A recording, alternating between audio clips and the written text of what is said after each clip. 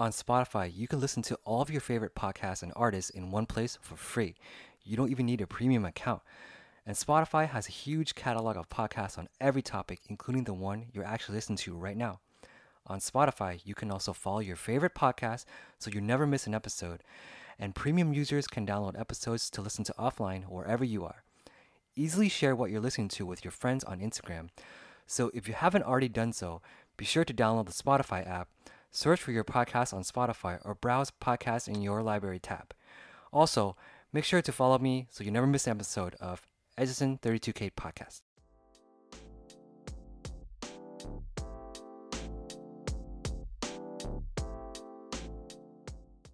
Hey， 大家好，我好久没有录中文，所以我觉得我可以用这个机会，今天跟大家分享，一个想法，一个在美国我长大的经验，我就想跟大家分享，就是说，为什么很多的亚洲女生不愿意跟亚洲男生在一起，或者是他们可能会说，哦，我不会想要跟亚洲男生在一起，我就会想要跟外国人在一起，或者是跟白人在一起。所以我在美国长大，我会用很多我的故事跟长大的经验跟大家分享。然后我觉得，因为这几天我在跟我有一些朋友讲话，然后我们有讲到那个 COVID-19 那个病毒的关系，我觉得，这个病毒以后就是过完的时候会有很多的，不好的影响，就是一个不好的刻板影响，就是对我们亚洲男生就是有点不好所以我就是想要说一个故事就给你们听。我已经讲了很多次了，但是我觉得我还是要讲出来，因为我觉得，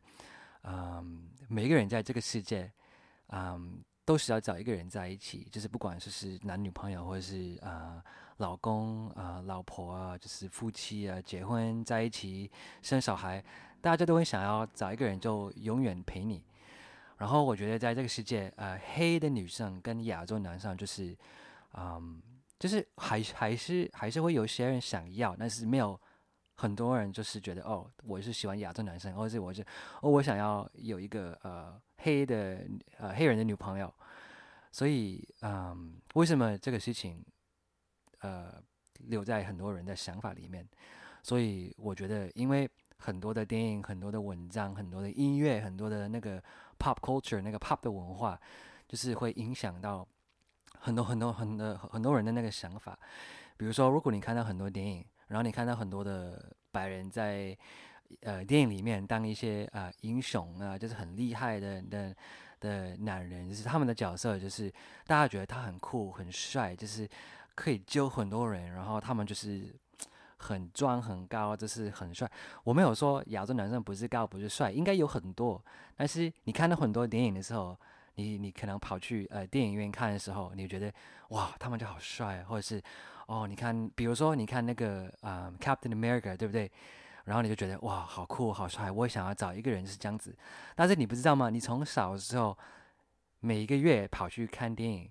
你会有一个影响，就觉得你可能不会想，但是你的眼里，在眼睛里就看到一个白人，就是每一个电影你看到白人就是做那个 hero 那个英雄，然后你觉得哦，到最后他救了每一个人，然后救了世界，然后全世界就是很爱他，然后他就很厉害。所以这个东西就会影响到你的想法，就让你有一个感觉，就是说，哦，就是好像，嗯、每个美国人或是每个白人都很帅很厉害吧，然后你长大就觉得，你有那个影响，就是哦，可能白人比其他人好一点点，然后你就想很好奇去看很多的西方的电影，然后想要去了解西方文化，然后你就是会慢慢的很好奇，就是哦，我就是想要找一个外国的男朋友或者女朋友，我觉得他们就是很酷很帅，我想要。但是你知道吗？在美国的时候，我小的时候我在高中学，我就是很想看到在电影院看到有亚洲的演员在出现在一个电影里面。大部分的亚洲的演员就是那种很宅男的男生，然后就是有点奇怪，就是好像看起来不是很帅，然后戴眼镜，胖胖的，剪头发就有点奇怪。所以你知道这个就是一个小的影响，就是这些人没有代表所有的男生就是这样子。但是你知道吗？我们的美国人就是看到那种人，我们就真的有点笨。我们看到一部分都觉得哦，亚洲男生应该是这样吧，就是很爱读书，不知道怎么跟女生讲话，然后也是没有那么帅，不会打网球，不会打篮球，不会打棒球，什么都不会打，你懂吗？所以长大之后，有时候我记得有一次，我就是跑去跟女生讲话，就是我年轻的时候，可能17、16岁，然后有一个中国女生，她是 ABC，ABC 是从美国就这样的长大，然后她跟我说，哦，对不起，我不喜欢亚洲男生，我其实嗯喜欢白人，我不会喜欢亚洲男生。我小时候也不懂为什么她这样说，但是长大的时候，我觉得，哎，真的有点奇怪。然后我发现，最近有那个 COVID-19那个病毒以后，你知道吗？我们现在看很多的文章，很多的新闻，很多的东西都是在网络出现的，就是会让我们看到，最近在美国，不管是美国，就很多其他国家，会有很多的人就是讨厌我们的亚洲人，我们的中国人，因为他们觉得我们带这个病毒来他们的国家，你懂吗？所以就是现在有很多的不好的情况发生，然后很多人就是会比较种族主义的那种人，就是非常不好。然后我觉得，呃，我不知道我可以跟他们说什么，因为你真的不可以控制人的想法。但是我觉得，当一个亚洲男生，不管你在亚洲还是在国外，我觉得在国外比较难一点。很多人就觉得，哦，你可能在这个病毒来我们的国家，我觉得我不要你，我完全0%都不想要给你一个机会，就是追我，你懂吗？我说我就是代表我是女生，我没有给亚洲男生一机会追我，所以一半50%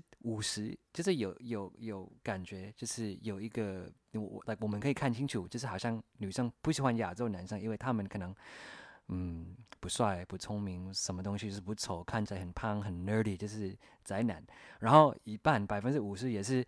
呃我们就是带那个病毒来他们的国家，然后我们现在有2个挑战要打败。以前就是可能有一个，就是我们可以很认真的去健身房去训练，然后有肌肉，比较帅一点，买比较帅一点的衣服，然后可能就剪个头发，剪的比较帅一点，然后女生可能会给你一个机会。但是现在呢，现在没有，就是比较难吧，真的。然后我觉得很多亚洲男生听到我这个节目，可能不太懂这个情况，因为可能我有没有怪你们？因为我觉得你们在亚洲长大，这个不是你们的错，因为你们可能每年都看到亚洲人，然后就觉得哦，完全不会有这种想法，就是说，哦，我不是喜欢亚洲男生，可能也有一些部分的人会说这样子，但是没有在国外，没有在美国那么严重，知道吗？所以我觉得呢，嗯、如果你有机会跑去国外，你会发现，诶，我在国外生活跟在可能亚洲很不一样。其实我不知道我可以跟你们说什么，我没有说你们就是错了，就是或者是你们很不好，因为你们没有看清楚这个问题。我就想要跟你们分享，就让你们知道，在国外跟在亚洲约会是怎样，因为就是两个地方是非常不一样的经验。然后我都有在国外跟都有在亚洲，就是有一些女生朋友讲过，然后年轻的我也是有很多的机会跟不同的女生约会，所以呢，我觉得这个问题一定要说出来，因为好像很多的故事，很多的人生，生活的经验，我应该说出来，因为很多的 ABC 就是会知道，但是不会说，或是可能会跟其他的 ABC 说，但是不会跟全世界分享，或是不会跟是从亚洲来的亚洲人分享。这样子，你们也可以知道我们在国外长大的经验是怎样，或是约会跟女生约会是经验是怎样。所以我觉得呢，因为这个病毒会给我们亚洲男生另外一个挑战，但是我希望在未来我们不会让那个东西影响我们那么多，因为我们还是要好好的照顾自己，不会让别人说，因为他们不要我们，然后我们就会受伤，然后就难过想要哭，那这样子不好，不要跑去哭，你就觉得没关系啊，我不会改你的想法，但是好，你去找你喜欢的人，让我会去找我喜欢的人。但是我们全世界，我们就是亚洲人，我觉得我们要保护对方。如果看到别的亚洲人有被别人欺负，我们应该是保护他，就是可能去帮忙他一下。我知道在亚洲，你们的那个 history，你们的那个鲁食有点疯狂，有点夸张，我懂。但是我希望，你们可以，这个很难，我知道，但是你们可以就是好像，认真一点，就是会，看出来，看清楚，在亚洲有问题，但是你跑去国外，不是代表哦你离开那个问题，有另外一个问题会出现，所以我觉得如果你们去想一想，我觉得我们亚洲人在这个世界应该要保护对方，所以我今天希望你们听到我的那个节目，听到这个 podcast，听到这个集，就觉得你们可以很认真的去想一想，然后不要让一些文章、音乐、其他的文化、其他的人说什么，就是不会让一些东西就是影响到你们的想法。那我就想说这样哦，很久没有录中文，有时候有点奇怪，你知道吗？我在录的时候，我我一边录的时候一边用电脑，然后在我电脑前面我打开 Google Chrome。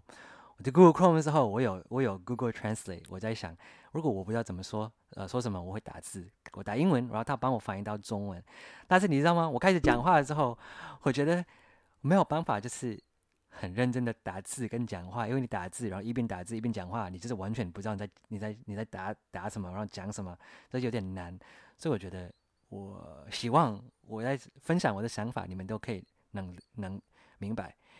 那就这样啊。今天的 podcast 就是做亚洲男生现在很难找女生约会，就是很难追女生，但是不要放弃，因为这个世界还有希望。那如果没有希望的话，找我，我会给你希望。好了，